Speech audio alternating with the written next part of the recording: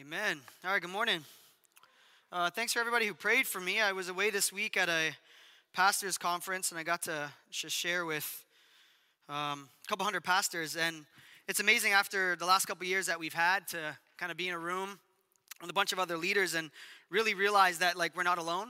It's pretty encouraging that we're not the only ones who have had to walk through a lot of kind of the shifting tectonic plates under our feet on almost every single topic.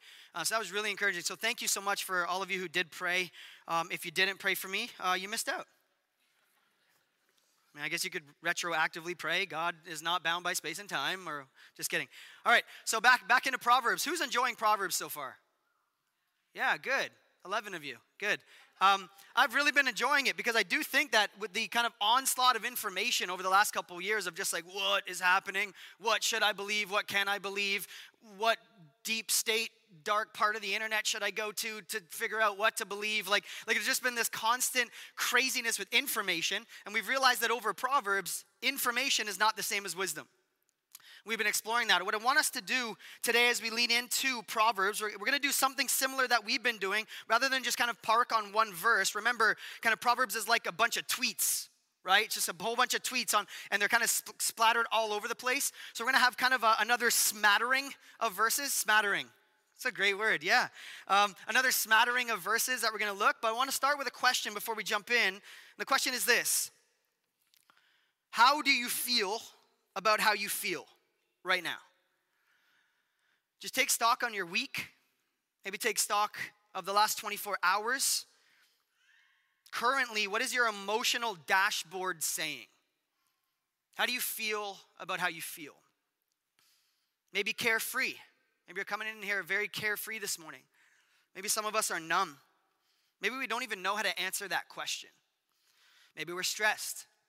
Maybe we feel like everything is outside of our control and it's causing us anxiety. Maybe we're distracted. Day to day, I think it's actually hard as a skill to develop the ability to stop and think about how we feel. Actually take stock of our dashboard and pay attention to how we feel, but also why we feel the way we feel. Emotions are one of the most complicated things that we all experience, yet they're so hard to define.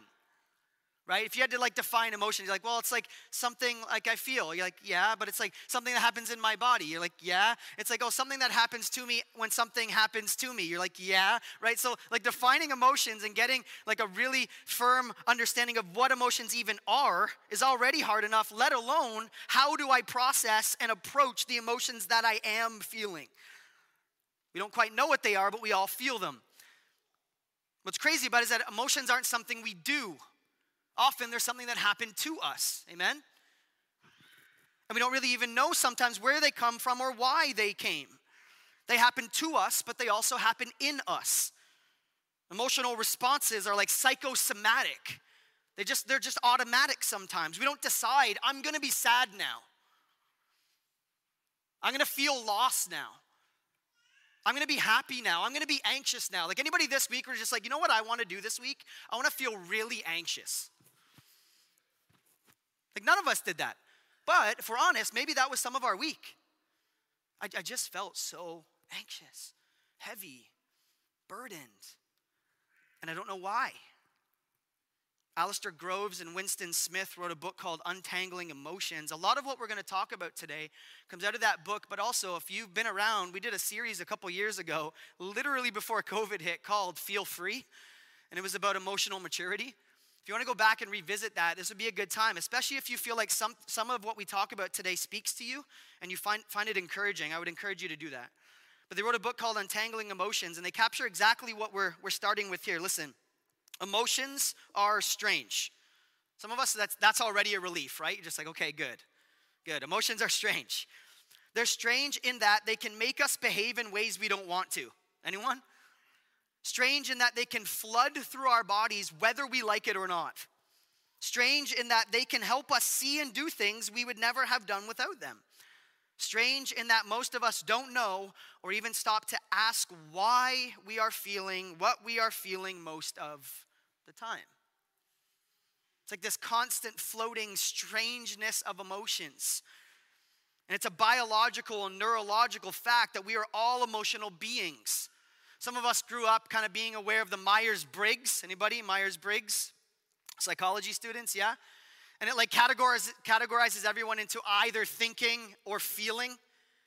Now, that's not what the Myers-Briggs is doing necessarily. Of course, we all feel. We're all emotional creatures. But some of us, like we did like a Myers-Briggs test, and then we're like, I'm thinking. And then the rest of our life, we're like, emotions bad, robot good. You know, like that kind of thing. That was my best robot. But that's not exactly true at all about what it means to be human. To be human is to be emotional. Like the most popular sci-fi trope, sci-fi fans? The most popular sci-fi trope is that there is a difference between AI and robots and humans, and what is it? Emotions, consciousness, the ability to feel and actually have a moral and ethical quality to why we feel what we feel. To feel is to be human. Harvard did a huge study a few years ago, and they put people through crazy amounts of stress and like hardship and challenge, and almost always people had an emotional response before they had a rational one. Like we like to think that we're rational, especially in our secular kind of postmodern thing, right? We're just like, no, we're very rational. Therefore, we can just rationalize God out of the equation, and I'm very rational about everything. That's not actually true. All of us are actually emotional first and foremost before we're rational. And then what we do is we experience stuff, and then we rationalize why we felt the way we feel, or we excuse it or push it out. Anyone? Proverbs has a lot to say about how we process emotions. And remember, we've been looking at Proverbs with these two paths, right? These two highways of how we can actually go through life. There's one way to follow the voice of Lady Wisdom and go towards wisdom. And then there's another way to follow the voice of Lady Folly and go towards foolishness, which leads in destruction.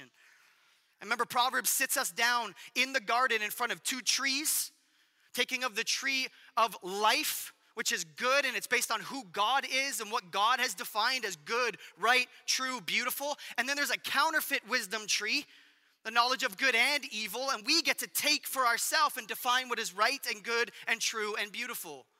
And Proverbs sits us down in front of those two trees, and it has a lot to say about how to hear our emotions, process them, and then live in light of them. And wisdom is integrated into that process. So here's a few verses. We'll throw them up here. This is just a few, okay? A few tweets from the wisdom of God, right? Proverbs 15:13. A joyful heart makes a face cheerful, but a sad heart produces a broken spirit. 15:18. A hot-tempered person stirs up conflict. Anyone? Anyone in our life? It's not you, of course. It's never us. But anybody in our life? We know those people? Okay. But one slow to anger calms strife. Actually, it's like calms conflict. 15:30. Bright eyes cheer the heart. Good news strengthens the bones. 25:28. A person who does not control his temper is like a city whose wall is broken down. Now, that's really interesting. 29:11. A fool gives full vent to his anger, but a wise person holds it in check. That last verse is really interesting because it shows us the connection between a lack of self-control and foolishness and the development of self-control and wisdom. Sometimes the best thing is to just shut up. Like sometimes the best thing is to not give a hot take on Twitter and to jump onto every controversy and every single issue. Amen? Like wisdom sometimes means don't talk anymore. Just listen. Just pay attention. Stop talking. Stop thinking that like the world is our platform and our voice needs to be heard. And over the last couple of years, we have seen entire churches, entire circles of the church think that that is our mission. But wisdom sometimes just is quiet. Foolishness always errs. Always just airs our opinion. Always just hot take, foolishness. There's some real wisdom in that. Now, Proverbs is not the only wisdom book in Scripture. We know Ecclesiastes. Ecclesiastes also has a lot to say. There's a time to weep and a time to laugh. There's a time to process emotions. There's a time to mourn and there's a time to dance. Hear that, Baptists? There's a time to dance. I got a verse for you, baby. All the Pentecostals are like, amen. Fast forward to the New Testament, really interesting. The fruit of the Spirit Okay, so again, we just like overly rationalize the Christian faith sometimes. We ignore stuff like this. But the fruit of the Spirit in Galatians 5 includes emotional dispositions, right? And experiences like love, like joy, like peace, gentleness, and self-control. Those are emotional dispositions. But it also contrasts the fruit of the Spirit with the fruit of the what? The flesh. And it includes things like jealousy, a hot temper, fits of anger, and envy. To be emotional and to actually understand the dashboard of our life and our emotions is to be human. And emotional maturity, emotional wholeness, I think is one of the most neglected areas of discipleship in our contexts. Spiritual maturity and wholeness is central. Emotional maturity is central to our spiritual maturity. You cannot disconnect them. Jesus, when asked what the greatest commandment is, which, by the way, that's quite the question, right? You show up, you've got Jesus who's claiming to be God, come to save humanity, and you're like, what's the greatest one, though? Like, I know there's a lot in here, but what's like the greatest commandment? Jesus first, what does he say? Love the Lord with all your heart, emotional disposition, soul, mind, and strength. Christian growth and Christian maturity is a holistic process of learning to love God first and foremost, to order our loves correctly with all our heart, soul, mind, and strength. And if we're honest, some of us only love the Lord or have been taught to love the Lord with our mind. Because maturity means how many Bible verses I can cram in, how many Christian songs I know, how many non-Christian movies I don't know, and those are all the good ones anyway, right? How many events I can show up to, and how long I've been at those events. Like, man, I literally have talked to older saints, and they're like, I've been a Christian longer than you've been alive. And I'd say, yeah, but you're not mature. Right? But that doesn't make you mature. That doesn't mean that you've actually learned how to holistically love the Lord with all your heart, your emotions, your soul, your identity, your mind, your thoughts, and your strength, your effort. That we would actually strive towards loving the Lord with our whole life. And that's the greatest commandment. Our affections, our passions, our desires, what we want, our identity, who we are, our strength, our energy, our effort, all of that. That's the goal of Christian maturity. We have to understand that when Jesus calls us to follow him, it's not just an invitation to become better. It's to become whole. It's to become whole.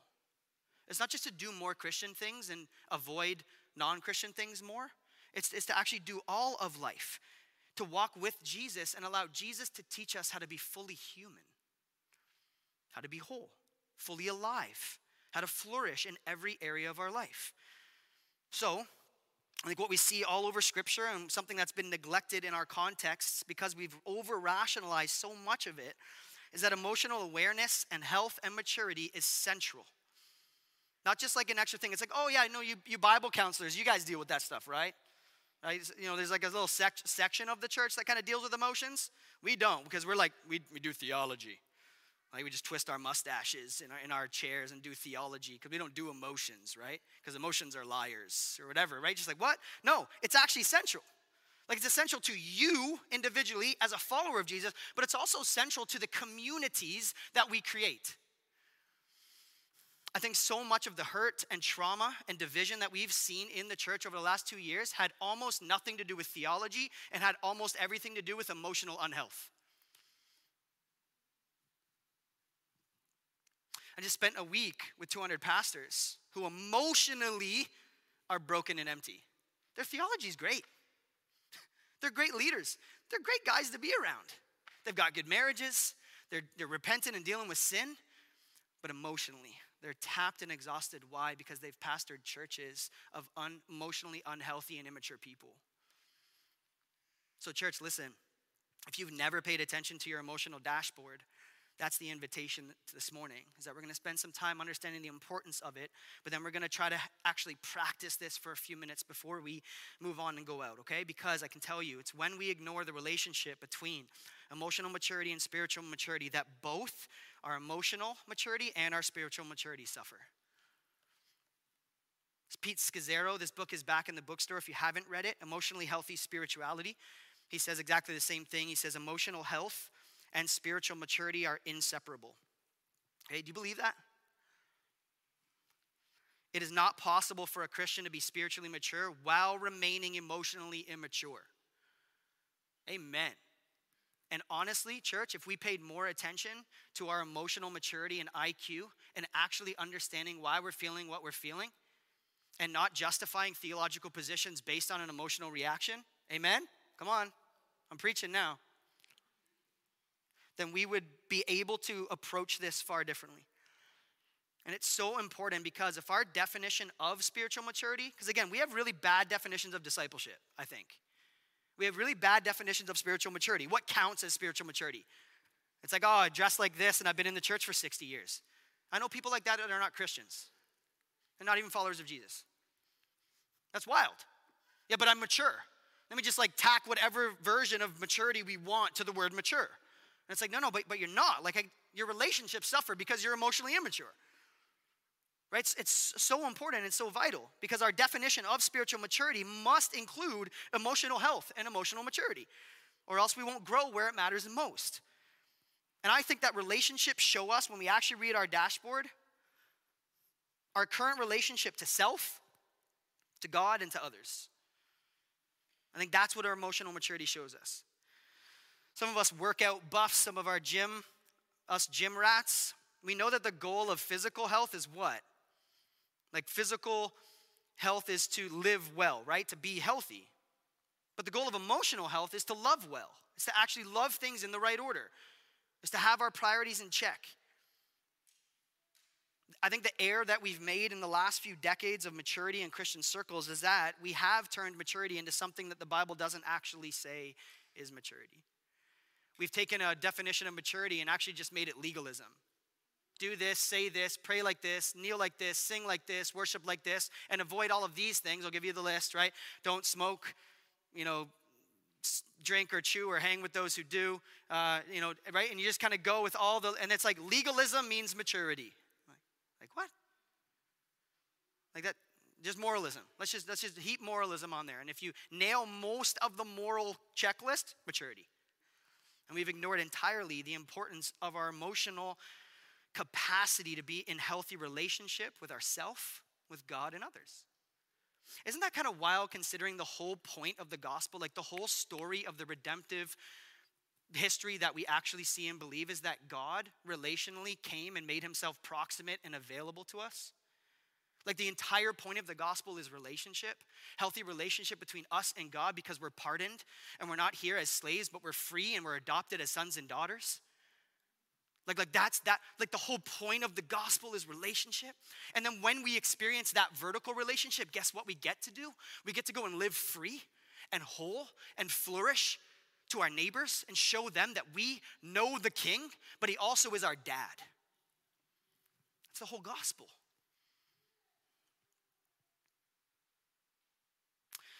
And I think when we ignore emotional maturity, and it's easy to do, it really is, and just cover it up, just pray more, read this Bible verse, do this more, don't do that. This is why we end up with so many people who follow Jesus but are just grumpy, hypercritical, and judgmental. People who follow Jesus but are defensive and never can actually accept constructive criticism. People who follow Jesus and are crippled by addiction or destructive cycles. People who follow Jesus that have crippling anxiety and depression. People who follow Jesus that are never transparent and honest with themselves and others. All of that speaks to emotional capacity and health. You can't just throw Bible verses at that. Are you with me? You with me so far? So in Christian circles, we say things like facts over feelings, which is really dumb. Right? Oh, faith over feelings. Faith over feelings, man. Hey, tell your feelings to get behind you. Don't follow your heart. Now listen, some of those things are half true, right? Okay, so I'll grant you that. They're not totally untrue, but they're only half true at best. Because the Bible teaches that both our minds, what we think and believe, and our emotions shape us. Both, heart and mind. They both shape us, but here's the thing, they're both flawed. Both our feelings and our beliefs are flawed. Are you with me on that? Okay, both of them, not just one. So we can't just like rail on the emotions people, and we can't just rail on the over-rational, twisty mustache theologian people. We got to rail on both of them because the Bible does. That's what we're about, amen? Okay, listen to what Scripture says about the heart. Jeremiah 17:9. The heart is deceitful above all things and desperately sick. Who in the world can understand it? If our generation, especially anyone under 40, needs to hear anything, it's that.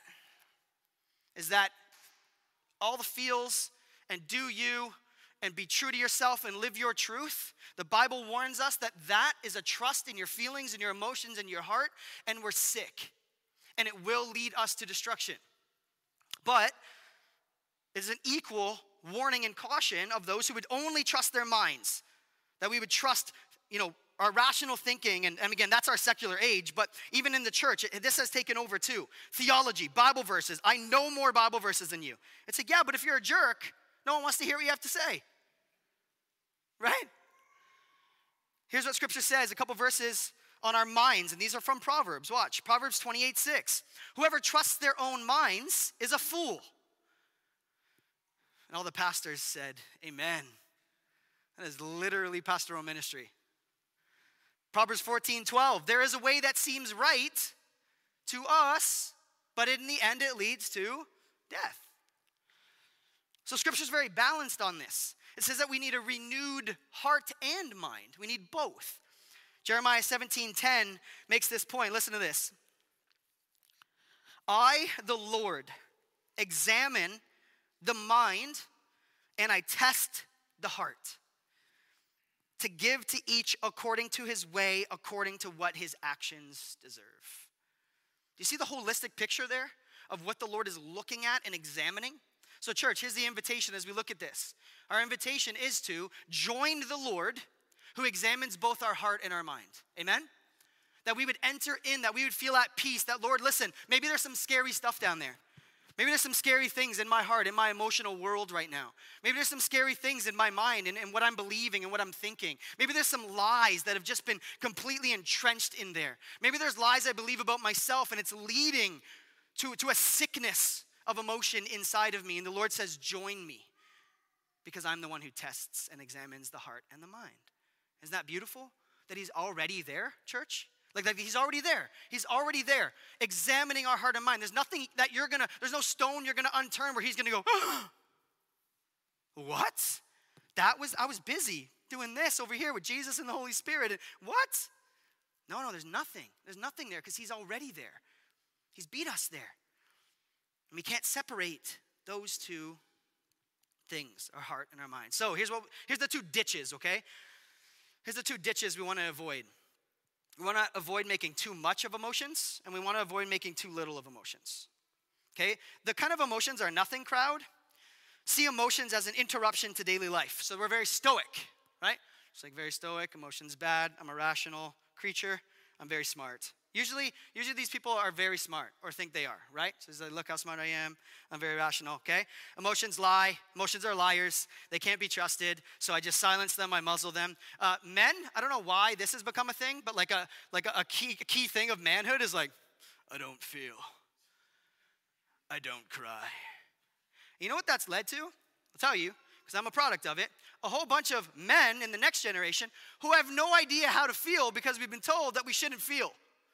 And trust me, on the Myers-Briggs, I'm not a thinker. I'm a feeler. I just feel through life, right? Just gut, I just feel through everything, okay? But I was like, we don't cry, we don't process, we don't sit with our emotions. Thank God, he gave me an amazing wife that's just like, that's dumb, here's what we're gonna do now. I'm like, okay. Okay, but do you see that? Because what happens is that emotions are nothing or emotions are liars kind of creeps into the church too, because then we have suspicion of emotions, right? Anyone who didn't grow up in the charismatic movement anywhere, we're just like emotions, no, you can't trust them. It's like, really? At all? Like God doesn't speak through emotions? God doesn't use emotions? Like, I don't know. We got like 66 books right here that beg to differ.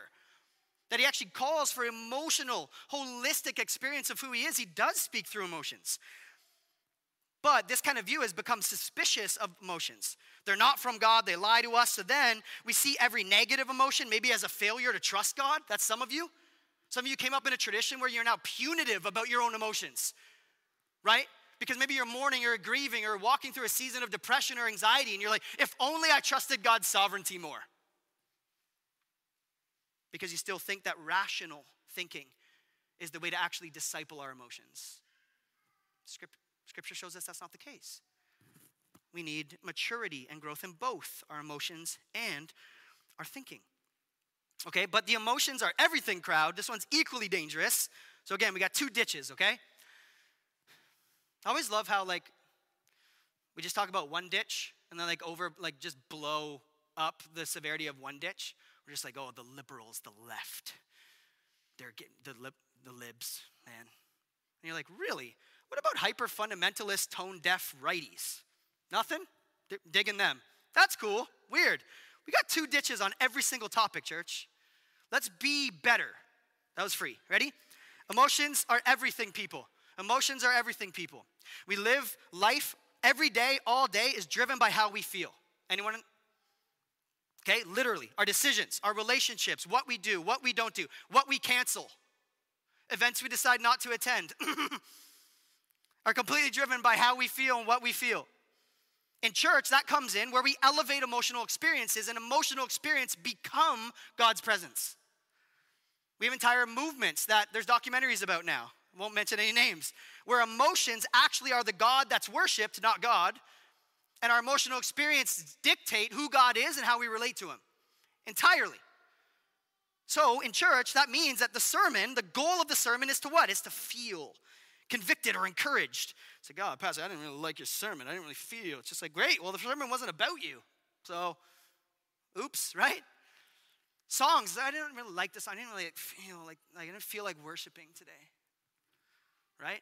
Like creeps into church all over the place. I didn't, community, I don't know, like I didn't like feel connected in the group. So or the goal of worship. The goal of worship is to feel a rush, right? Like mountaintop experiences. Like everything's got to be sensational. Like if we didn't feel sensational, God must have been absent. I got some Bible verses for you. One of my favorite is Elijah. And he's looking for God in like the mountains and the fire and the earthquake and all that. And guess where he is? He's in the still, small voice. In Hebrew, he's in the thin silence. So we've got to be careful to avoid both of those ditches, because all through the Bible, heart and mind are tied together. Proverbs 27:19, as water reflects the face of a man, so the heart of a man reflects the man. That's pretty wild, considering what that verse says is that your emotional health is actually who you are. Wow. Your ability to read the dashboard of your emotional life and then live accordingly is actually who you are. It's pretty wild. Proverbs 4:23, guard and keep your heart above all else, for it determines the course of your life. Your emotional maturity will determine the course of your life. All of us have an example of a time where we did not actually process our emotions well and we acted before we processed them. Amen? And what has that usually done? Nothing great, right? Not great at all. Or we've, again, not engaged in relationships because our emotions have driven us to shut down or pull back or withdraw. Our emotions really do dictate so much of how we live and the relationships we have. So, spiritual maturity can only happen when we invite God into all of our feelings with no filter. The only reason I can say that is because Jesus did.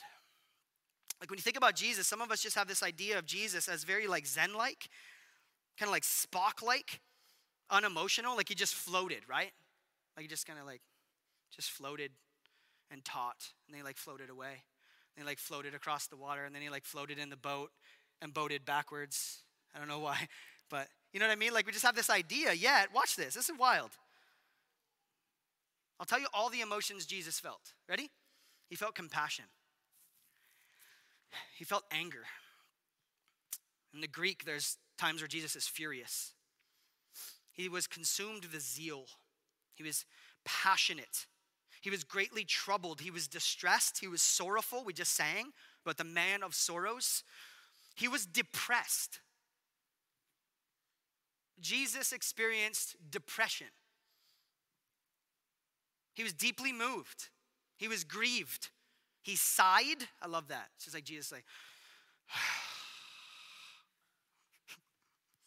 probably looked better than that. Like it was more Jesus-y, but he sighed. He slept. He rested. He groaned. He was surprised. He was overjoyed. He was amazed, and he was full of joy. They're all just plucked right out of what we have about Jesus. Imagine. So some of us, again, you have this picture, this image of Jesus, of this like non-emotional theologian, which, by the way, he's always criticizing those cats. I don't know if you missed that. Like the Pharisees who have no ability to empathize with anybody because they're so emotionally dysfunctional. He's always criticizing those guys. And Jesus felt a full spectrum of emotions, yet perfectly. If he did that, we have permission to do it too. He's not running away from that. He's not waiting for us in prayer to come and be like, Jesus, I'm anxious. And he's like, don't you know Philippians 4? I'm walking through a season of depression. Oh, I got some Bible verses for you, baby. That's not what Jesus is doing. Jesus experienced the full spectrum of emotions and then invited us to follow him, to experience all of them, the full spectrum, highs and lows, mountaintops and valleys. Matthew 26 is probably my favorite. In the Garden of Gethsemane, on the eve of the crucifixion, Jesus is, quote, troubled and overwhelmed with sorrow. Jesus doesn't have a Zen moment in the garden. He doesn't do a lotus pose and a downward dog and say, it doesn't matter if I live or die. He doesn't turn on Hillsong and just be like, He's grieved, like he's troubled, he's overwhelmed with sorrow because he is about to take the sin of the world on his shoulders, and he's afraid, and he asks the Father if there's another option. Just something else we could do because I'm not feeling the plan right now. Yet he goes through it anyway.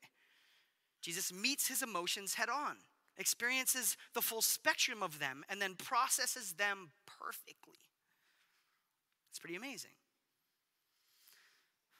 Emotional health and maturity doesn't mean being happy all the time. I think this is the thing we got to get rid of. Jesus wasn't. Like this kind of like Ned Flanders smile all the time. Nice. Everyone's so nice and smiley. Right? It says, "Hidely dodely, neighboroonie." Like that's not even how Jesus was. And we're supposed to follow Jesus. The emotionally mature and healthy response to life sometimes is anger. It's sorrow. It's grief. That's the healthy response sometimes. We need to give ourselves permission to feel that. So emotional maturity can only happen if we actually are able to read the dashboard of our inner life and then make that correspond with our outer life. Connect them well, right? So what I like to do is think about emotions like a language. Some of us are bilingual or trilingual. I'm not even going to tell you how many languages Allison knows because you'll feel so insecure about yourself. That's why she's just like, oh, English. She's like, I had like 11 options, so English. Speaking of feelings. Emotions are like a language that we actually need to learn to understand. We need to understand what's being said by our emotional life. And we can grow or ignore it and not actually grow. Like that's the point. So the dashboard all day is that your emotions are saying something. It's saying something about your character. It's saying something about your desires. It's saying something about your identity. Emotions is saying something about your hopes and your fears and your expectations of yourself and others. Your emotions speak about all of that. That's pretty major, right? That's a big deal. All day, every day, your emotions say something about you and what is important to you. Your emotions speak about that stuff. And in a real way, I think, honestly, to understand how we feel is to understand who we are. Not just by itself in a vacuum, but ultimately to understand how we're feeling and why we're feeling the way we are will help us get to who we are. I think emotions help us identify who we are in the moment as well. Like, I just acted so out of character. I just flew off the handle. It's like, no, that's who you are. That's who you are. It's there. That's why it came out of you, right? And Jesus always corrects us there. He's like, no, it's not everyone else's fault. It's not the libs. It's not that bad pastor. It's not that ugly neighbor. It's you. It's your heart. It's your heart. That's the problem. Let's deal with that first. Then we'll start to see the fruit of that, right? Tremper Longman III, which has to be the best name in human history, an Old Testament scholar. He's written a bunch of commentaries. But here's what he said. Listen, he was processing some stuff in the Psalms, writing a commentary for the Psalms. Listen what he says here. Ignoring our emotions is turning our back on reality. Listening to our emotions ushers us into reality. And reality is where we meet God. Emotions are the language of the soul. They are the cry that gives the heart a voice. Oof. However, we often turn a deaf ear through emotional denial, distortion, or disengagement. We strain out anything disturbing in order to gain tenuous control of our inner world. We are frightened and ashamed of what leaks into our consciousness. In neglecting our intense emotions, we are false to ourselves and lose a wonderful opportunity to know God. We forget that change comes through brutal honesty and vulnerability before God. That could just be the sermon, right? We could just close. But I think he's exactly right. Like the depth of that. So how do we hear emotions well? This is not original to me. This is from the book Untangling Emotions that I referenced earlier. But they have a whole process of how to engage emotions. I would encourage you to pick that book up if you find this helpful. But they have a whole process about how to engage. So not to ignore, not to distort, not to push them away, but to actually engage emotions. There's 4 things they identify. First is that you need to identify what you are feeling. Some of us can't even do that. I had to learn this. I had no idea what I was feeling. And it took people around me that loved me enough to be like, no, but what is it? And I'm just like, I don't know, I just meh. No, that's not an emotion. Meh is not an emotion. I don't know, blah. Like I would make noises. That would be the extent of my ability to tell you how I felt was noises. And it's like, how do you feel? I'm like, woohoo! It's like, no, right? We have to be able to identify what it is that we're feeling. Not judging whether the emotion is right or not yet. Okay? We have to actually have an honest, I'm feeling this. And to actually be honest about it. We don't want to silence or amplify our emotions before we understand what they're actually saying. That's the point there about how to actually identify what we're feeling. You got to name it. You got to be like, I am feeling blank. Like fill it in, actually say it, not just make noises.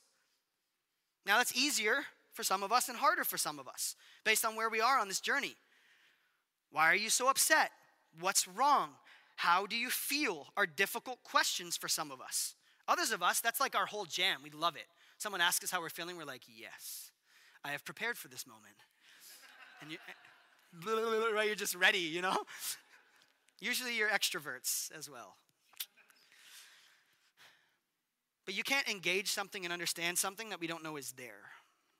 And I think that's really important. The first step is to actually name it. This is a practice all throughout Scripture. Throughout Psalms, we see questions being asked of, why are you cast down my soul? Like what's going on in me, right? Like why is there turmoil within me? God, search me and know my heart, test me and know my thoughts. That's an invitation to actually identify what I'm feeling. Jonah is another example. He's outraged when Nineveh turns to God. Because remember, he's decided who is in and who is out. And Jonah's just like, what? Like them? Come on, not them. And God shows up and goes, do you have a right to be angry about this? Let's talk about this. Let's figure out what you're actually feeling here. Because it's not actually anger that Jonah's feeling first and foremost. Anger is always a secondary emotion. So God is pushing him deeper to be like, what are you actually experiencing here? Right? Elijah, after an intense conflict with Jezebel, not a good choice for a girlfriend. He's depressed and sulking, and he asks God to end him. He is suicidal in God's presence going, I don't even want to live anymore. And God goes, what led you to this place? Wow. Identify it. First step towards emotional maturity is actually hearing what our emotions are saying. And it's important because emotions don't just tell us how we feel. Emotions tell us what we believe. I think that emotions actually point to the dominant story that we believe more than anything. Okay, and we all know this. Around Reach Montreal, we've talked about this a lot, but that we are story-shaped creatures. There's a whole part in the Homo sapiens brain that is unique among all other creatures. And it's our story making and creation part of our brain. Like we don't know how to exist without creating stories and writing stories and living in stories. You and I will always, when given a choice to just believe something or tell a story and live in it, we'll choose the latter. And it's not a surprise because the average Canadian consumes 4 hours of storytelling content per day. Whether that's TV, movies, social media, video games, books, whatever it is, we live in story. We can't help ourselves. Some experts actually say that over a course of our life, we actually spend more time in fantasy than in reality. That's wild. So stop ragging on the metaverse when you do it too, boomers. All day, every day, we tell stories about ourselves and others. Like this. Why didn't they call us back right away? Huh.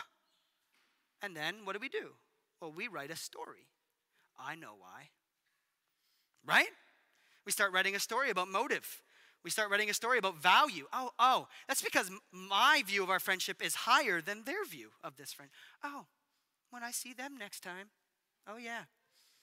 Like, nothing happened other than they didn't text us back immediately.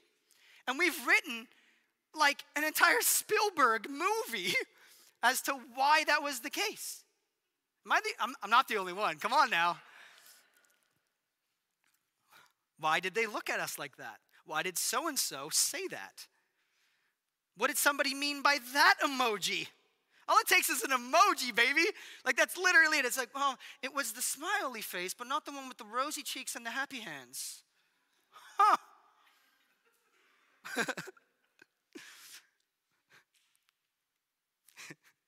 We tell stories all day about coworkers, about our spouses, about our friends, about our neighbors, about strangers, and about God. Now, that's not bad in and of itself, but the work that we have to do is determining if those stories actually line up with reality.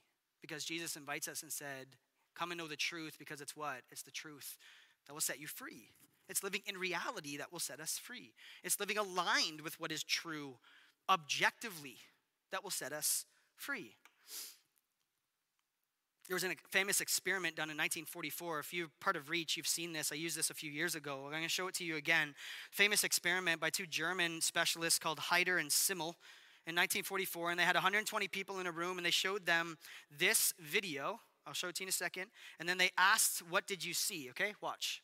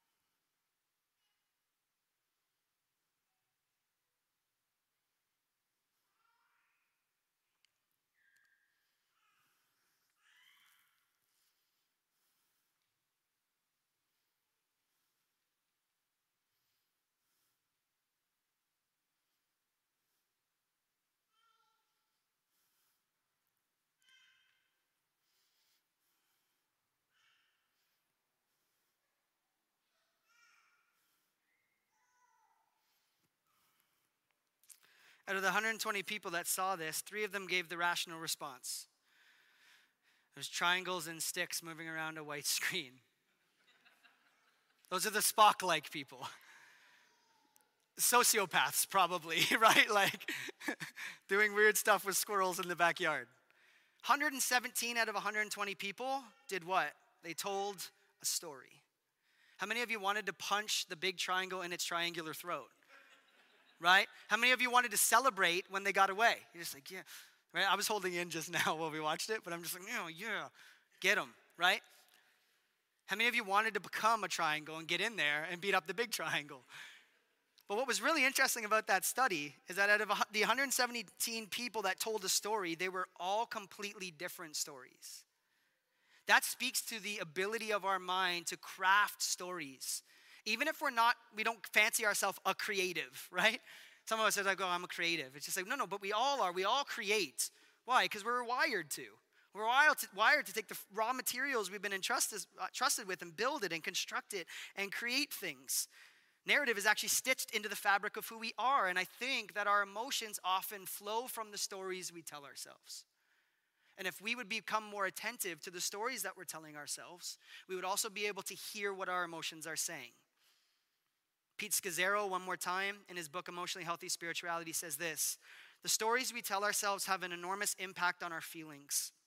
Consider the difference of what goes on in your mind when a friend who agrees to meet you for dinner is 40 minutes late. How different are your feelings when you tell yourself maybe he had an accident while driving here? Or this relationship is clearly more important to me than it is to him. Our feelings are closely related to the story we tell ourselves about the things that are going on around us. So that's the first thing. The invitation is to actually identify what you are feeling and the stories that you're telling. Second step, examine why you are feeling that. Look at it, turn it around. Be like, I'm angry right now and I don't understand why. So let me turn it around. Let me try to figure out what led up to this. Why am I angry? Don't just dismiss it. Don't just binge Netflix. Don't just doom scroll to try to just numb it. It's like, no, I'm going to stop. I'm going to invite God into this. Why? Because he's already there. He's already examining my heart and my mind. I'm going to turn it around. I'm going to study it. I'm going to ask and I'm going to say, what is this emotion telling me? What am I reacting to? Why am I angry? Where is it coming from? When did I start feeling this? What led to me feeling this? And then what dominant story lies behind this, and is it true? Those are so important, those questions. Lamentations 3:40 says, let us examine our ways and return to the Lord. There's something about repentance and returning to the Lord that requires self-examination. 2 Corinthians 13:5, examine yourselves to see whether you are in the faith. And test yourselves. We spend all day testing everybody else and examining everyone else and writing stories about everyone else's motives, and we don't slow down long enough to examine ourselves. So we're feeling angry. An example, you're feeling angry. You're angry. You examine it and you realize it's actually because of something a coworker said earlier that day, and it caused you to pull back and retreat for the rest of the day from people. You canceled an event later that day because of that comment. And you haven't actually spoken about it yet or figured out the story behind it or spoken to the person who said it. So now you're left with anger and you don't know why. To examine our emotions is to deal with them. That's the second step. Third, evaluate the good and bad of what you're feeling. Okay, rarely are emotions only good or bad. We got to be careful with that. We do this all the time. Everything's either or, because we live in this Western polar moment of there's no such thing as a nuanced middle. I don't know why. It's weird. But very rarely are emotions either good or bad alone. They're always a mix of good, godly, or destructive, selfish aspects in there. Always. And it's our job to evaluate and kind of get in there and sift through it. The example would be like, it's okay to feel angry because something that was said to me hurt me, but when my anger starts leading to thoughts of retaliation or saying hurtful things, then my emotions have actually gone out of control. We need to evaluate the good and the bad and weigh them out and figure out where we are. And fourth and finally, then act. Many of us, we act right away. Like there's no process from feeling something to acting. Like we act and it's we are a walking exposed nerve. Right? All of our actions, good and bad, destructive and helpful, are just based on how we feel. And there's no process of actually identifying it, evaluating it, weighing it out, figuring it out, and then acting. But notice they said that the fourth step is acting, because it's only after you've identified what you're feeling, why you're feeling it, and you have evaluated the good and bad of that feeling that you're actually ready to act. And family, I would say, that's what Proverbs says about the wise person. that we're able to actually walk that process out. The foolish, right? We read those verses at the beginning. The foolish person is just an exposed nerve, flies off the handle, says nonsense, anger, fits of anger, whatever it is, insensitive, right? Just a walking exposed nerve that leads to foolishness. It's folly. A new heart that comes from experiencing the wisdom of God is what allows us to align our strongest desires with our deepest desires. Jesus' strongest desire in the Garden of Gethsemane was to find another way. His strongest desire in that moment was, God, there's got to be another way. That was his strongest desire. But what was his deepest desire? To lay his life down for the sins of the world. And I think emotional maturity helps us understand and hear the difference between our strongest desire in the moment and our deepest desire throughout life. And that's what wisdom does.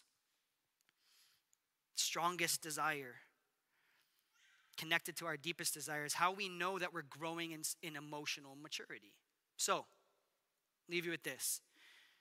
To engage our emotions, I think, like Tremper Longman says here, is to actually engage God. And some of you are not being conformed into the image of Christ because you're not engaging God where it matters most, and that's in your emotional life and in your emotional lack of maturity.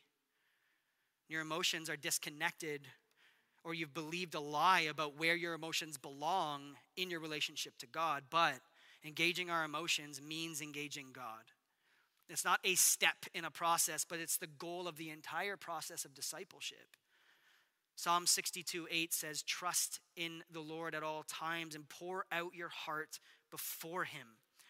God is a refuge for us. Hear me. If we do not pour our hearts out before God, we will pour our hearts out somewhere else. And if we have seen anything over the last couple years, it has been just a volcanic lava rush of emotions and pouring our opinion and heart out on stuff all over everyone else. And in the process, we have destroyed relationships, we have burnt bridges, we have destroyed entire communities, we have destroyed churches. The wise person knows how to sift through that and connect their strongest desire and their deepest desire. So here's what we're going to do. Before we kind of jump right back into just worship and responding and closing, we're going to engage our emotions. We're going to return to the question I started with, is how do you feel about how you feel? Like right now, this week, today, the last 24 hours, and no filter, raw, bringing them to the Lord. And then we'll sing and we'll respond. But I think that Smith and Groves in Untangling Emotion leave us with this. This is where I'll leave you. The only reason we ever fail to dash toward the Lord with any of our emotions is that we aren't completely convinced it's worth it. Is that you? The most common reason we escort our emotions elsewhere is that it never occurs to us to take them to God. We don't trust him with our emotions because he seems irrelevant, or we assume we ought to get our act together before going to him. So, how can we engage our emotions this morning and God? What part of the process do you struggle with the most? What makes it hard for you to bring your emotions to God? Where is that kind of stopgap for you? What stories have you been telling yourself that have not allowed you to actually pour your heart out before the Lord? So just take a minute now. We're going to engage our emotions. My prayer is that as we engage our emotions, we bring them to God and we actually experience God. So as you pray quietly or just out loud, use words like, God, I want. God, I feel. God, I know. And pour your heart out before the Lord. Let's do that now.